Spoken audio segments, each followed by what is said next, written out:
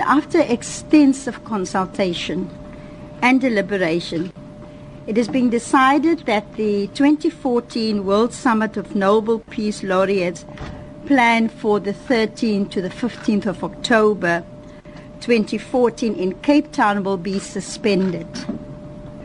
The Permanent Secretariat of the World Summit of Nobel Peace Laureates is currently considering the possibility of relocating the summit to an alternative venue.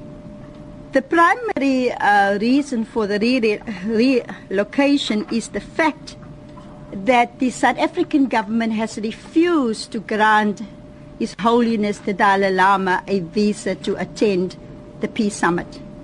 The decision comes after the majority of Nobel laureates and laureate institutions requested that either the summit be moved to another country or that the visa to the Holiness the Dalai Lama be granted unconditionally. Given the continued intransigence of the South African government on this matter, this eventuality appears unlikely at best.